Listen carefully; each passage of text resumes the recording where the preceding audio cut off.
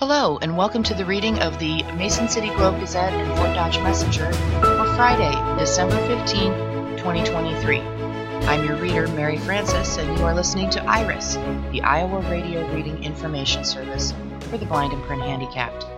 Looking at the front page of the Globe Gazette, I can tell you that on the front page and throughout the paper, there isn't one local story in today's edition. And generally, we try to read the local stuff first, but there's exactly nothing as far as local stories go today. So we'll do national. On the front page of the Globe Gazette, large headline saying Congress passes defense bill. And then the second story on the front page is GOP presidential hopefuls will not condemn abortion law. So we'll start with the defense bill story. And it shows a photo, large photo, spreading the width of the entire page, and it shows the U.S. Capitol and a member of the National Guard patrolling the Capitol. And this picture was taken February 10th, 2021. And the copy reads, Lawmakers depart D.C. without approving spending for Ukraine. This is from the Associated Press. The House passed a defense policy bill Thursday that authorizes the biggest pay raise for troops in more than 2 decades, overcoming objections from some conservatives concerned the measure did not do enough to restrict the Pentagon's diversity initiatives, abortion travel policy, and gender-affirming health care for transgender service members. The $886 billion bill was approved by a vote of 310 to 118 and now goes to President Joe Biden after the Senate overwhelmingly passed it Wednesday. It is likely the last piece of major legislation Congress will consider before leaving for the holiday break. Lawmakers departed Washington on Thursday without a deal to pass wartime support for Ukraine, even as Biden's administration raced to negotiate with Senate Republicans who demand changes to U.S. border security policy in return. The Senate planned to come back next week in hopes of finalizing a deal to place new restrictions on asylum claims at the U.S. border and pass the $110 billion package of aid for Ukraine, Israel, and other national security needs. But the House showed no sign of returning to push the legislation through the full Congress. Thursday's spending bill represents about a 3% increase from the prior year. The bill serves as a blueprint for programs Congress will seek to fund through follow-up spending bills. Lawmakers have been negotiating a final defense policy bill for months after each chamber passed strikingly different versions in July. Some of the priorities championed by social conservatives were a no-go for Democrats. Negotiators dropped them from the final version to get it over the finish line. That did not go over well with some Republican lawmakers, though most voted for the bill, which traditionally has broad bipartisan support. About twice as many Republicans voted for the bill as voted against it. Washington Representative Adam Smith, ranking Democrat on the House Armed Services Committee, chided the bill's critics for what he described as an unwillingness to compromise. Quote, apparently you don't like democracy, because that's what democracy is. You compromise and you work with people, and you do it all the time, Smith said. Most notably, the bill does not include language sought by House Republicans to restrict gender-affirming health care for transgender service members, and it does not block the Pentagon's abortion travel policy, which allows reimbursement for travel expenses when a service member has to go out of state for an abortion or other reproductive care. Republicans won some concessions on diversity and inclusion training in the military. For example, the bill freezes hiring for such training until a full accounting of the programming and costs are completed and reported to Congress. One of the most divisive aspects of the bill was a short-term extension of a surveillance program aimed at preventing terrorism and catching spies. That program has detractors on both sides of the political aisle who view it as a threat to the privacy of ordinary Americans. Some House Republicans were incensed that the extension was included in the defense policy bill and not voted on separately through other legislation that included proposed changes to Section 702 of the Foreign Intelligence Surveillance Act, or FISA. The extension continues a tool that permits the U.S. government, without a warrant, to collect communications of non-Americans located outside the country to gather foreign intelligence. U.S. officials say the tool, first authorized in 2008 and renewed several times since then, is crucial in disrupting terror attacks, cyber intrusions, and other national security threats. But the administration's efforts to secure reauthorization of the program encountered strong bipartisan pushback. Lawmakers demand better privacy protections for those Americans caught up in the monitoring. They wanted a separate vote on legislation making changes to the program. Quote, "The FBI under President Biden has been weaponized against the American people, and major reform is needed," said Representative Matt Rosendale, a Republican of Montana. The quote continues, "FISA should not be combined with our national defense, and it is unacceptable that leadership is bypassing regular order to jam members by forcing them to vote on two unrelated bills with one vote." Matthew G. Olson, an assistant attorney general at the Justice Department, praised the passage of the extension. Quote, "We cannot afford to be blinded to the many threats we face from foreign adversaries, including Iran and China, as well as terrorist organizations like Hamas and ISIS, or the Islamic State group," he said. On Ukraine, the bill includes the creation of a special inspector general for Ukraine to address concerns about whether taxpayer dollars are being spent in Ukraine as intended. That's on top of oversight work already being conducted by other agency watchdogs. Ukraine's supporters in Congress argue that Kiev now could prevent a wider war if Russia were to invade a member of NATO, the military alliance that maintains that an attack against one member nation is considered an attack against all. Our next story from the Associated Press: GOP presidential hopefuls will not condemn abortion law. Some 2024 candidates call for compassion in Texas case, but do not criticize the state's rules. This is from the Associated Press. Some of the Republicans seeking their party's 2024 presidential nomination have said the case of a Texas woman whose health deteriorated as she unsuccessfully sought an abortion should be handled with, quote, compassion, but they did not criticize the state's law. It's the latest indication that the candidates see the politics surrounding abortion as a delicate and fraught issue for the GOP, after the Supreme Court's reversal of constitutional protections for the procedure helped power Democrats to unexpectedly strong performances in the 2022 midterms. While campaigning Tuesday, both former United Nations Ambassador Nikki Haley and Florida Governor Ron DeSantis expressed sympathy for Kate Cox, a mother of two who sought an abortion after learning the baby she was carrying had a fatal genetic condition and suffering health complications of her own. The state Supreme Court denied her request for an exemption from Texas's ban, one of the most restrictive in the U.S., and Cox left the state to seek an abortion elsewhere.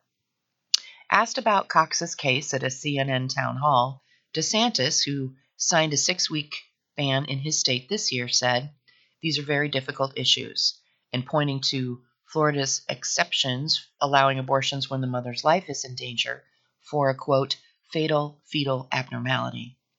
"We have to approach these issues with compassion," said DeSantis, though there have been reports in Florida of women who have not been able to obtain abortions under the exception because their doctors, facing steep penalties if they were wrong, were unwilling to perform the procedure. The window of time for women to make the wrenching choice is also limited. Haley also spoke of compassion and suggested Texas Medical Board review the case, but she notably did not call for the law to be changed. Quote, "You know I'm pro-life. I welcome the states that have become pro-life, but this is exactly why I've said you have to show compassion and humanize the situation," said Haley, who signed abortion restrictions after about 20 weeks into law as the South Carolina governor in 2016. Her quote continues, "We don't want any women to sit there and deal with a rare situation and have to deliver a baby in that sort of circumstance any more than we want women getting an abortion at 37, 38, 39 weeks, which is a rare occurrence and it's generally due to grave medical complications." President Joe Biden has called the Texas ruling simply outrageous and said what happened to Cox should never happen in America, period. Many Republican lawmakers, meanwhile, are reluctant to stake out clear positions on what restrictions they support, including bans on abortion, even when doctors determine a pregnancy is not viable and a baby will not survive outside the womb. Much of that reluctance may be due to public sentiment, which favors abortion rights. An Associated Press NORC Center for Public Affairs research poll this summer found that about 2/3 of Americans said abortion should generally be legal. Voters either affirmed abortion access or turned back attempts to undermine it in all 7 states, where the question has been on the ballot since Roe v. Wade's reversal. Former New Jersey Governor Chris Christie was alone among the 2024 Republican candidates in declaring that the Texas Supreme Court erred in denying the abortion. He said Texas legislators should change their law. Quote, "I think the Texas Supreme Court was wrong, and I think that in a situation like this, you're not protecting any life, because the child clearly has been diagnosed with having a fatal illness," Christie told the Associated Press on Wednesday. He continued, "So all you're doing is putting the life of the mother at risk by making her carry it to term," unquote. Former President Donald Trump, who has taken credit for appointing the Supreme Court justices who helped overturn national abortion protections, has not issued a statement on the Texas case, and his campaign did not respond to messages inquiring about his stance.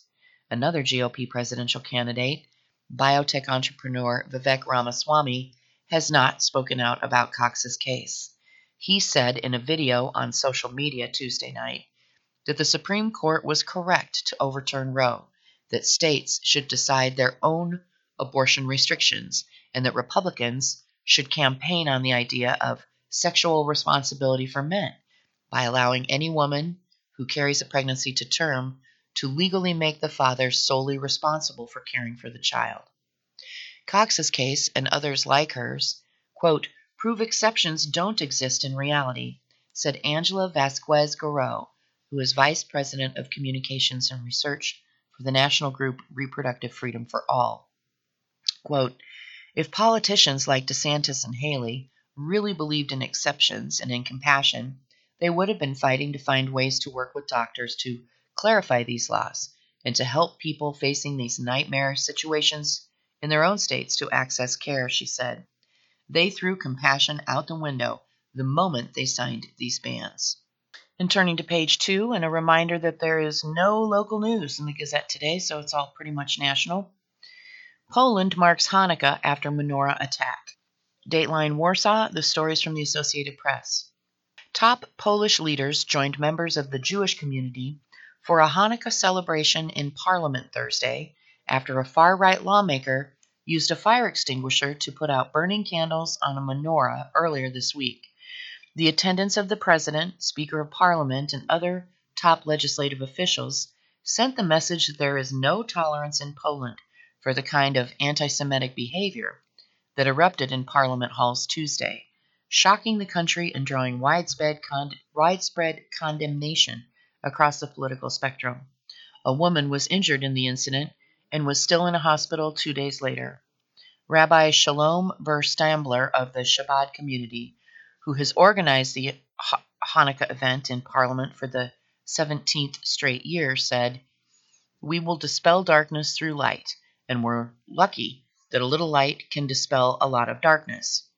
President on Andrzej Duda stood by a large menorah as the Parliament Speaker Szymon Hołownia lit a candle, with Jewish community members lighting the others on the 8th and last night of the Jewish Festival of Lights. They are among the highest leaders in Poland. The other top leader, Prime Minister Donald Tusk, was in Brussels for a European Union summit. He also strongly denounced the earlier anti-Semitic incident. This is the true face of Poland, the country's U.S.-born chief rabbi, Michael Schudrick, said, we are all together. Grzegorz Braun is a lawmaker on the extreme right fringe, who is considered one of the most controversial officials in Poland. On Tuesday, he grabbed a red fire extinguisher and extinguished the candles on a menorah that were lit for Hanukkah. He created a disruption and scandal as a new pro-EU government was beginning its work. A Jewish community member tried to stop him, and he reacted by spraying her with the extinguisher chemical. Braun, who is a member of the Confederation Party, has in the past falsely claimed that there is a plot to turn Poland into a Jewish state. In May, he violently disrupted a lecture by a Holocaust scholar, Jan Grabowski, at the German Historical Institute in Warsaw. He grabbed the historian's microphone and banged it on the lectern before going to a loudspeaker, hitting it and knocking it over. He was banned from the Parliament building on Thursday. Poland was once home to a large Jewish community that numbered 3.5 million on the eve of the Holocaust. Almost all of Poland's Jews were murdered by the Nazi German forces that occupied Poland in World War II. And turning the page to Nation and World. Official expects long war. U.S. Security Advisor meets with leaders to discuss a timetable. And this is from Associated Press, Dateline Tel Aviv. Israel's defense minister said Thursday it will take months to destroy Hamas, predicting a drawn-out war even as his country and its top ally, the United States, face increasing international isolation and alarm over the devastation from the campaign in Gaza. Yoav Gallant's comments came as U.S. National Security Advisor Jake Sullivan met with Israeli leaders to discuss a timetable for winding down major combat in Gaza. Israeli leaders repeated their determination to pursue the military assault until they crush the militant group for its October 7 attack. The exchange seemed to continue a dynamic the two allies have been locked in for weeks. President Joe Biden's administration has shown unease over Israel's failure to reduce civilian casualties and its plans for the future of Gaza. But the White House continues to offer wholehearted support for Israel with weapons shipments and diplomatic backing.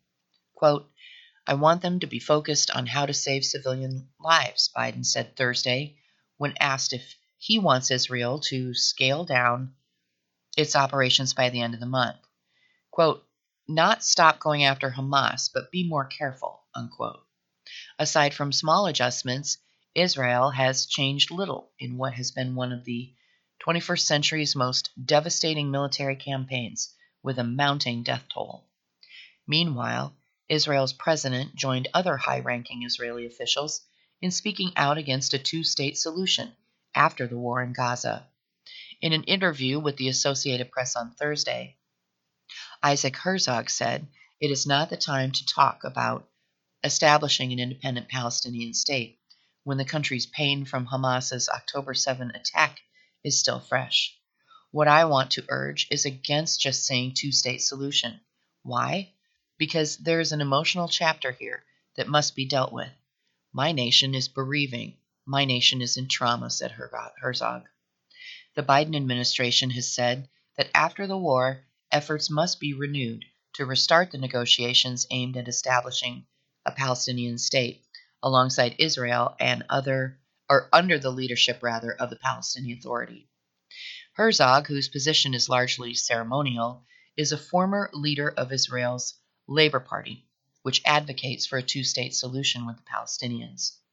The Prime Minister of the Palestinian Authority, Mohammed Shataya, said it's time for the United States to deal more firmly with Israel, particularly on Washington's calls for post-war negotiations for a two-state solution. Our next story, there's a large photo. The headline is Putin says Russia will not yield. And the photo caption shows activists holding signs. The signs are in Ukrainian, but they read Money for the Ukrainian Armed Forces. And this is during a protest outside City Hall in Kiev on Thursday. And again, the headline reads Putin says Russia will not yield. Citizen protest in Kiev to allocate more money toward military efforts. It's from the Associated Press, Dateline Moscow. Emboldened by battlefield gains and flagging Western support for Ukraine, President Vladimir Putin said Thursday that there will be no peace until Russia achieves its goals, which he says remain unchanged after nearly 2 years of fighting. It was Putin's first formal news conference that Western media were allowed to attend since the Kremlin sent troops into Ukraine in February of 2022. The highly choreographed session, which lasted more than 4 hours, was more about spectacle than scrutiny. While using the show as an opportunity to reinforce his authority ahead of an election in March that he's all but certain to win, Putin also gave a few rare details on what Moscow calls its special military operation in Ukraine. He said a steady influx of volunteers means there is no need for a second wave of mobilization of reservists to fight in Ukraine, a move that was deeply unpopular. He said there are some 617,000 Russian soldiers there, including about 244,000 troops who were mobilized a year ago to fight alongside professional forces. Quote, there will be peace when we achieve our goals, Putin said, repeating a frequent Kremlin line that reads, victory will be ours. Meanwhile, hundreds of protesters, angered by what they view as wasteful spending by municipal officials, gathered outside Kiev City Hall on Thursday and demanded that the money should go to Ukraine's war against Russia instead of to local projects. The money for the Armed Forces of Ukraine civic group, which organized the protest, was formed in September by people concerned by what they term unnecessary and poorly timed spending by the Kiev City Council. Protesters chanted, it's better to buy drones than build a new park, and the more money we spend on the army, the faster Ukraine will win this war. Street protests in Ukraine were rare after Russia's full-scale invasion in February of 2022, which brought regular bombardment of the capital. Recently, though, demonstrations gathered momentum, and Thursday's protest was the largest so far over municipal spending. Municipal graft was regarded as a deep problem in Kiev before the war. Corruption allegations have dogged Ukraine as it has received billions of dollars of Western support for its war effort. And column on the left, we've got the digest on the Nation and World page. EU leaders fail to agree on $55 billion aid for Ukraine. Dateline Brussels. European Union leaders failed to agree on a $55 billion aid package for Ukraine and on the renegotiation of the EU budget, EU Council President Charles Michel said late Thursday. The financial package could not be endorsed by all 27 leaders who earlier Thursday agreed to open membership negotiations with Ukraine. The money is aimed at helping the war-torn country weather the Russian invasion. The EU decided earlier Thursday to open accession negotiations with I'm not sure, ACCESSION. Anyway, to open accession negotiations with Ukraine, a stunning reversal for a country at war that struggled to find the backing for its membership aspirations and long faced obstinate opposition from Hungarian Prime Minister Viktor Orban. Our next brief. Giuliani jurors weigh Georgia election damages. Dateline Washington. Jurors began deliberating Thursday to decide how much Rudy Giuliani must pay two former Georgia election workers for spreading lies about them that led to a barrage of racist threats and upended their lives. The jury left for the day without announcing a decision and were expected to resume deliberations at Washington's federal courthouse on Friday morning. Wandrea Shea Moss and her mother, Ruby Freeman, are seeking tens of millions of dollars in damages over Giuliani's false claims, accusing them of ballot fraud, while the former New York City mayor was fighting to keep Republican Donald Trump in the White House after the November 2020 election was won by Democrat Joe Biden. The potential hefty damages come at the same time that Giuliani is gearing up to defend himself against criminal charges stemming from his legal representation of Trump. And then another 3 little bullets under briefly 2024 ballot. The Michigan Court of Appeals said Thursday it will not stop former President Donald Trump from appearing on the state's 2024 Republican primary ballot, rejecting challenges from critics who say his role in the 2021 Capitol attack disqualifies him under the Constitution's insurrection clause. Our next bullet, mortgage rates. The average long-term U.S. mortgage rate dropped below 7% to its lowest level since early August, said mortgage buyer Freddie Mac. That's another boost for prospective home buyers. Next bullet, Santos seat. Republicans picked Nassau County lawmaker and former Israeli paratrooper Mazi Pilip as their candidate against Democratic ex-Republican Tom Zuozzi in a February 13 special election to replace ousted New York Congressman George Santos. E-cig seizure. U.S. agents recently seized more than 1.4 million deliberately mislabeled and illegal e-cigarettes, valued at $18 million from overseas manufacturers, including the Chinese company behind Elf Bar, Food and Drug Administration officials said Thursday. Shooting plot. A 13-year-old Canton, Ohio boy was charged with allegedly posting plans for a mass shooting of a Jewish synagogue on the online platform Discord.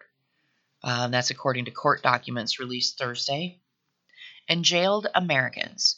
Russian President Vladimir Putin said Thursday Moscow is in a dialogue with the United States on the issue of bringing home jailed Americans Paul Whelan and Evan Gershkovich, and the Kremlin hopes to, quote, find a solution. Our next story, older Americans to pay less for some medication. Government to charge drug makers if costs exceed rate of inflation. This is from the Associated Press, Dateline, Washington. Hundreds of thousands of older Americans could pay less for some of their outpatient drug treatments beginning early next year, the Biden administration said Thursday. The White House unveiled a list of 48 drugs, from chemotherapy treatments to growth hormones, used to treat endocrine disorders, whose prices increased faster than the rate of inflation this year. Under a new law, drug makers would have to pay rebates to the federal government because of those price increases. The money will be used to lower the price Medicare enrollees pay on those drugs early next year. For years, there's been no check on how high or how fast Big Pharma can raise drug prices, President Joe Biden said Thursday, speaking in Bethesda, Maryland. Let's call this for what it is. It's simply a ripoff. This is the first time drug makers will have to pay the penalties for outpatient drug treatments under the Inflation Reduction Act, which Congress passed last year. The rebates will translate into a wide range of savings, from as little as $1 to as much as $2,700 on the drugs that the White House estimates are used every year by 750,000 older Americans. Next story, appeals court upholds Trump gag order again. The former president wants to complain about court employees. This is from the Associated Press, Dateline, New York. A New York appeals court has again upheld a gag order that bars Donald Trump from commenting about court personnel in his civil fraud trial. The ruling Thursday that the former president's lawyers used the wrong legal mechanism to fight the restriction.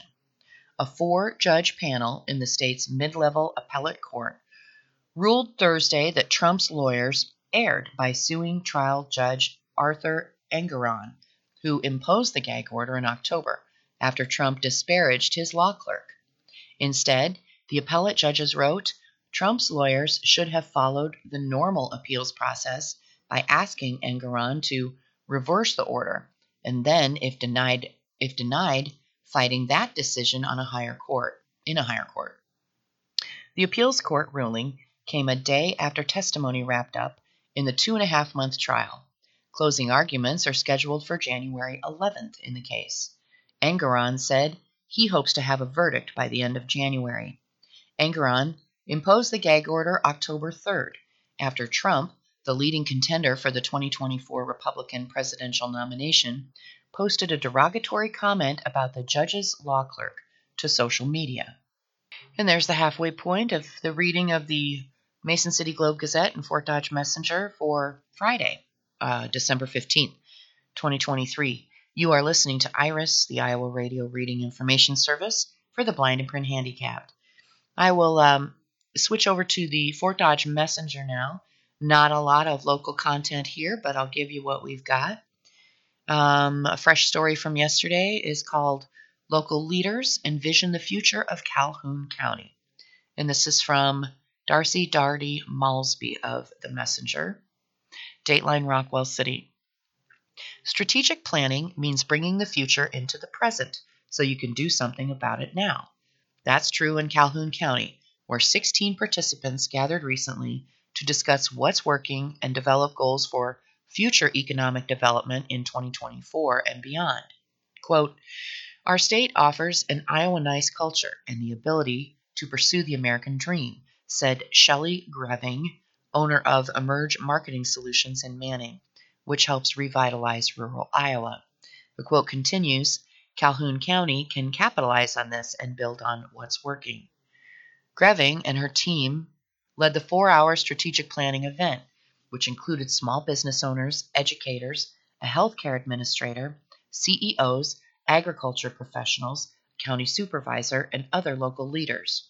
As these leaders worked in small groups to assess what's working in Calhoun County, their lists included, and here are some bullet points, attracting younger people back to Calhoun County, expanding broadband connectivity to more communities in Calhoun County, a thriving ag sector, safe, secure communities, amenities like Twin Lakes, which is one of only 2 walled glacial blue lakes in Iowa and includes the new Lakeside Landing housing development, easy transportation access thanks to 4-lane U.S. Highway 20, which was completed in 2018, an affordable cost of living.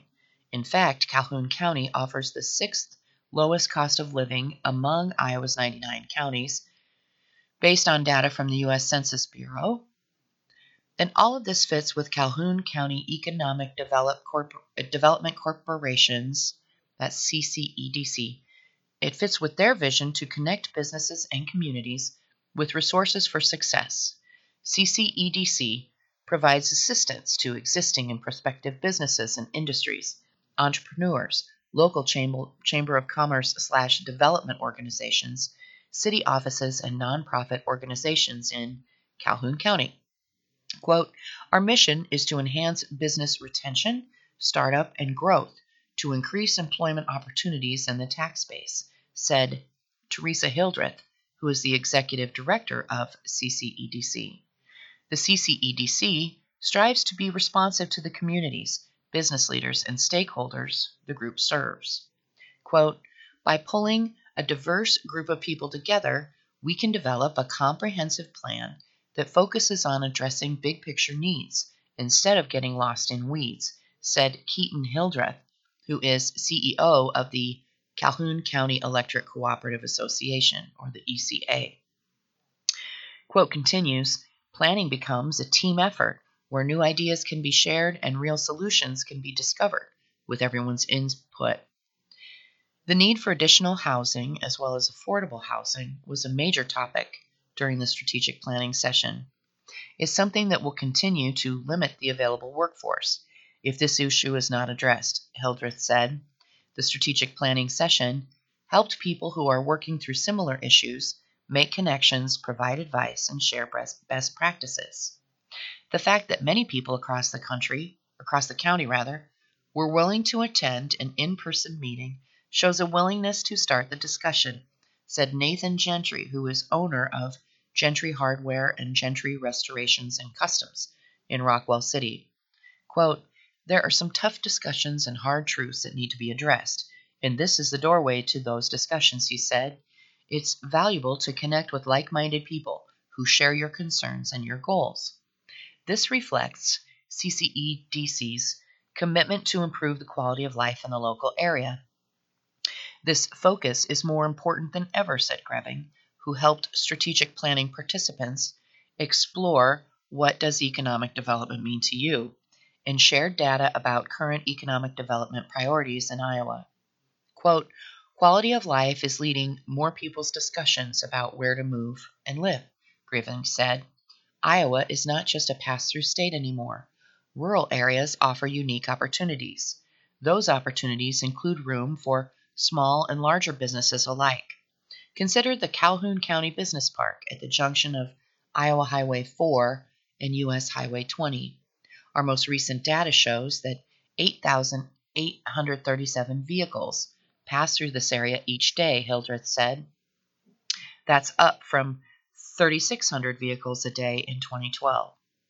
Sparky's convenience store has carved a thriving niche across from the Calhoun County Business Park. In 2023, this area also attracted the Store on 4 by Katie Lynn boutique, which offers accessories, clothing, and gifts. This kind of catalyst effect drives the rural economy, grows the tax base, and helps unlock more resources to meet strategic goals like new housing options."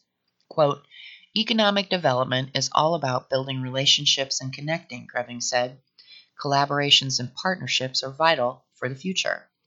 These connections are essential in the post-COVID-19 pandemic world," Gentry said. "The pandemic highlighted the necessity of knowing your neighbors and supporting your local business," he said. "Growing these connections helps strengthen the county as a whole." Macy Schoon, Economic Development Coordinator / Deputy Clerk for the City of Manson, is excited about the possibilities. She said the people who attended this strategic planning session had varying backgrounds and experiences, which created the perfect environment for brainstorming. "It takes a cohesive team to move the county in the right direction. I think the leaders who attended this event are just the right people to do that." And then there are a number of photos of folks in attendance at this session sitting around at tables, and there's a shot of the speaker, and people are standing in groups having discussions. And the next article, "Quality, Service, and Convenience. Daniel Pharmacy celebrates 60 years of business." And there's a photograph inside the pharmacy, and there are 5 people with John Daniel II standing in the center talking about the anniversary. When John Daniel II and his father, John Daniel I, opened Daniel Pharmacy at the corner of Central and 12th Street in downtown Fort Dodge 60 years ago, they had a pretty simple business philosophy: quality, service, and convenience. "We started it in 1963 with my mom, my dad, and myself," said owner and pharmacist John Daniel II during a 60th anniversary celebration Thursday afternoon. The milestone was marked with a ribbon cutting with the Greater Fort Dodge Growth Alliance and an open house. "It's a real honor to congratulate you on 60 years in the Fort Dodge community," said Craig Schlyans, who is a Growth Alliance ambassador from Avila Bank. "It's been such a blessing to have this wonderful family-owned pharmacy here, and all the commitments you've made to the community of Fort Dodge. Your support for the school systems, and everything you do for the community. It's just a real blessing." Daniel and his parents, John I and Renee, opened the pharmacy in May of 1963, and it's been a family-run operation ever since. John Daniel II became sole owner in 1973, and today he runs the business with his wife Margot, son John Daniel III, and daughter Mary Kay. And then it shows a photo of Fort Dodge Mayor Matt Bemrick presenting John Daniel II with a proclamation honoring the pharmacy. And they declared December 14th Daniel Pharmacy Day. And back to the article. As the only family-owned pharmacy in Fort Dodge, there's a fourth prong to Daniel Pharmacy's business philosophy, and that is caring. Quote, if you want to be a community pharmacy, you have to care about your people, care about your community, and we've tried to do that, John Daniel II said. One of the things that makes this so much of an enjoyment to people, or an enjoyment, is people come back over the years and say, when I was a little kid, I rode down here and got candy. Or they'll drive by and say, I still see your neon lights. In 60 years, Daniel Pharmacy has had 3 generations of customers and 2 generations of pharmacists. When you're part of the community, you just kind of feel like you treat everyone like family. You take the time to care and you get to know them by name, said John Daniel III. And then there's a photograph of an article, an old newspaper clipping from May of 1963, inviting the public to the grand opening for the Daniel Pharmacy. And back to the copy, John Daniel II recalled that back when his sister Joan taught at the Pleasant Valley School, she would send her students with their school supply lists to get what they needed at Daniel Pharmacy. Running a pharmacy in 2023 looks a lot different than it did when Daniel Pharmacy opened its doors in May of 1963. One constant we had through all those years was adaptation to change, John Daniel II said. We started out with typewriters, and then it was computers, cash registers, and then we went to point of sale. Now we have e-scribing and immunizations and things like that. To further commemorate the 60th anniversary of the business, Fort Dodge Mayor Matt Emmerich read a proclamation declaring December 14th as Daniel Pharmacy Day. The Daniels have received several accolades in recent years. In 2022, John II and Margot were named Grand Marshals of the Frontier Days Parade. Earlier this year, John II received the Distinguished Alumni Award from the University of Iowa College of Pharmacy. And then there's another photo of an old newspaper clipping, an old yellow clipping encased in plastic, and it's an ad from 1966 celebrating the pharmacy's 3rd anniversary. And we'll turn to just a couple of obituaries in today's messenger. Joan Schaefer, age 91, funeral 11 a.m. Monday at the Woodlawn Christian Church in Lake City. Visitation 3 to 5 p.m. Sunday at the Lampe and Powers Funeral Home. Burial will take place in the Lake City Cemetery. Wendy Andrews, age 56, of Fort Dodge, died December 8. Private family services will be held at a later date. Memorials may be directed to the family at brucesfuneralhome.com. And Donald Campadilli passed away Saturday, December 9. Private family services will be held at a later date. You can learn more at the website of Bowman Funeral Home. That's Bowman, BOMANFH.com. And now we have some fresh sports stories in the Fort Dodge Messenger. Humboldt girls fight off FDSH. The Humboldt girls continued their winning ways against Fort Dodge here Thursday night, 44-39. Ava Fisher knocked down 5 3-pointers and scored a game-high 15 to lead the Wildcats to their 3rd consecutive win over the Dodgers since the series resumed last year. Morgan Mann added 12 points with 8 rebounds and 5 steals for Humboldt. Humboldt, who has won 5 of its last 6 around a loss to Algona earlier this week. Fort Dodge, 3-3, was paced by Mackenzie McElrath's 10 points, with LJ Mayle and Brooklyn Palmer each adding 8.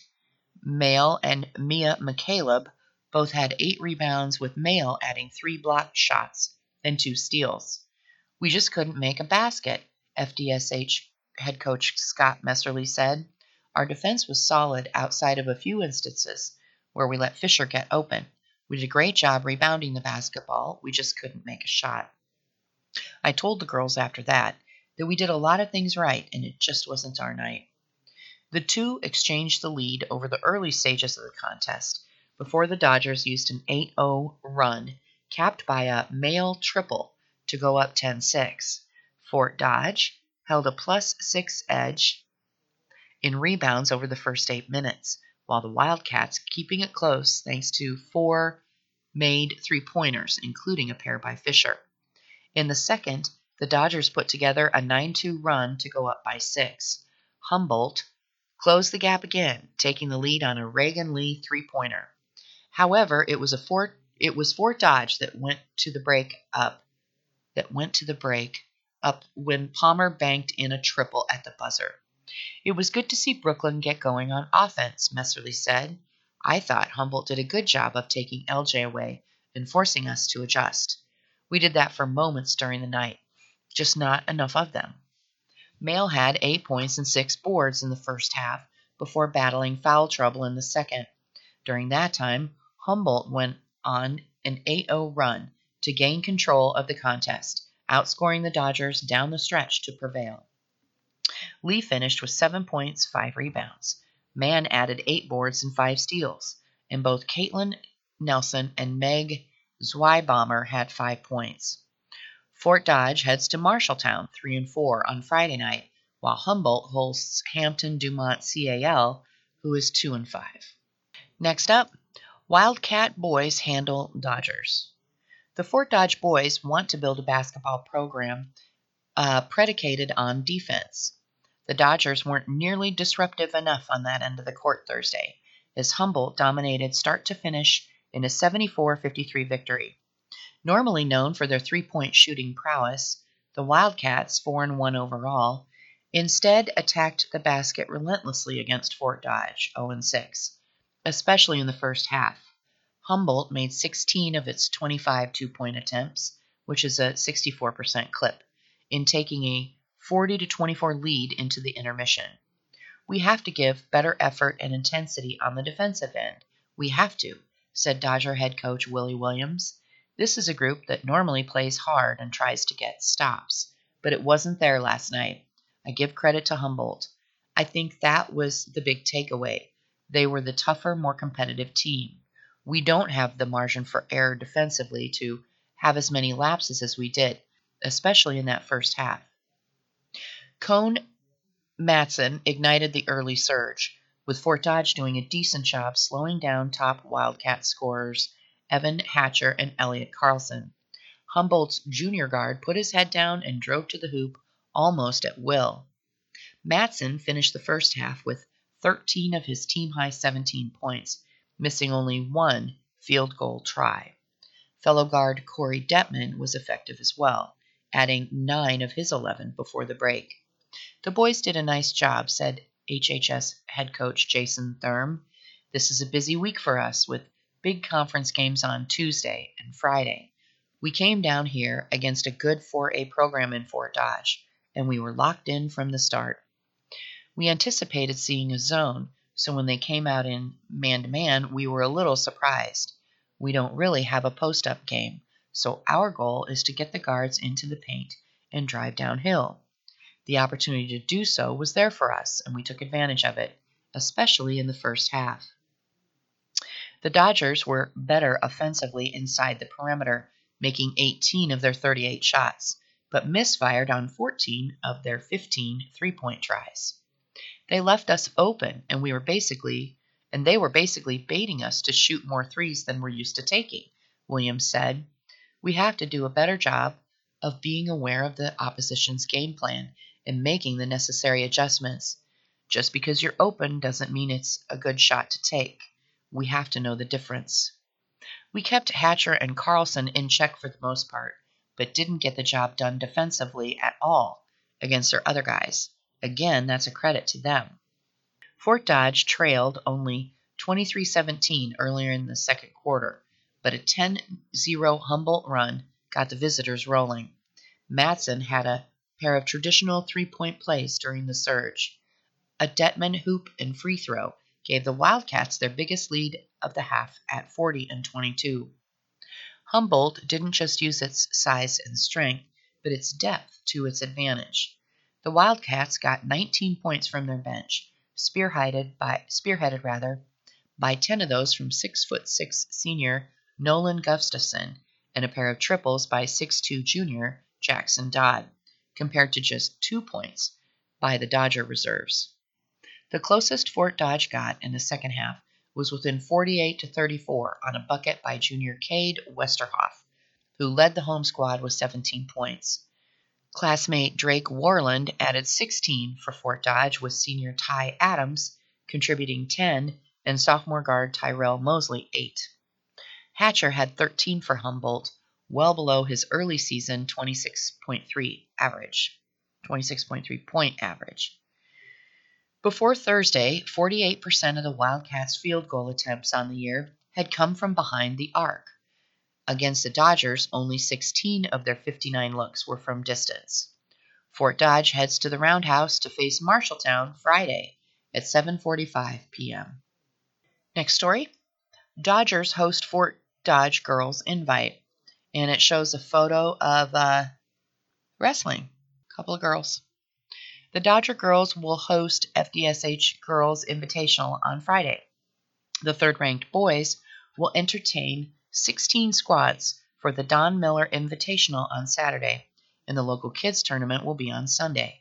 The girls' invitational will begin at 5 p.m. Tonight in the Dodger gym. Fort Dodge will be joined by Algona, Eagle Grove, Emmetsburg, Humboldt, Clear Lake, Decorah, Carroll Kemper, Mason City, North Tama, Perry, Sioux Center, Spencer, Spirit Lake, West Fork, and Western Christian. The Dodgers are coming off 2 straight 2-day tournaments at the Dan Gable Donnybrook and the Council Bluffs Classic. In Council Bluffs, senior Maddie Pullis at 170 and 5th-ranked sophomore Mariah Benedict at 135 both placed 5th. Benedict enters with a record of 30-3 and is now 59-16 in her career as a Dodger. Poulis is 25-7 and 43-15 in 2 seasons. Sophomores Alejandra Manzanilla, 105, was 6th, and Gracie Harvey at 110 was 7th. It's going to be super nice to be able to not have to ride the bus or sleep on the bus, said Fort Dodge head coach John Koenig. We have that feeling of getting out of school and strapping it up and going to wrestle. We had a whole week off, and we were able to fix some things. Last year, the Dodgers placed 10th, led by champion Alexis Ross. Benedict placed 2nd. Our goal is to win as many medals as we can and try to get in the top 5 of the team race, Koenig said. This is big for our seniors, Maddie, Macy, Araya, Fellers, and Andy Barwin. This is one of the last times that they'll be in the Dodger gym. Last year, Algona was 4th, and Humboldt placed 6th. Harley Tobin and Maylin Davis claimed titles, while Ryan Haynes and Gretchen Gorham were 2nd. Humboldt's Sophia Harris was a champion, while Bailey Beers and Brooklyn Robinson were runners-up.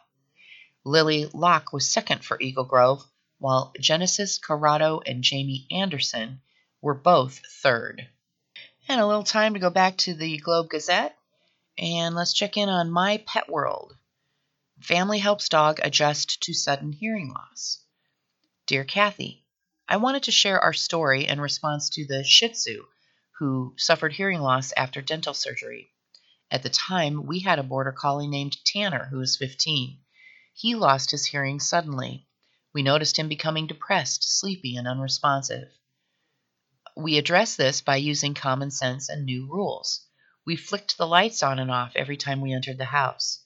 He quickly realized that this was our unique way of lovingly communicating with him. We sought him out from wherever he was to let him know we were leaving each time we left the apartment. He loved this. We gave him extra love and started incorporating many hand signals. He ate it all up gleefully. Tanner eventually overcame his depression and returned to his happy self. He loved until he was 19, and we don't feel that he missed out on anything in his final year, and he actually got more attention and bonded with us on another level. The most important thing is that he was not lost in a time haze by losing track of whether we were home or not. Letting him know each time we came or left so that he could do his job and greet us or depart us was essential. Thank you for letting me share my story. I hope it helps other readers. That's from Mary in Baltimore. And they write, Dear Mary, I love how you incorporated hand signals and use lights as departure and arrival greetings, and always let him know when you left so that he wasn't baffled over your absence. I bet you also use the outside light to signal him back into the house after spending time in the yard.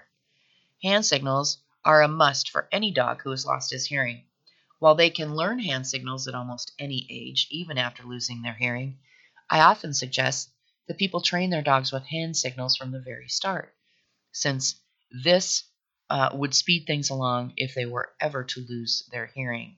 And that's all the time we have today for this reading of the Mason City Globe Gazette and Fort Dodge Messenger for December 15, 2023. Only 10 days till Christmas. I've been your reader, Mary Frances. It's been my pleasure. Have a great day.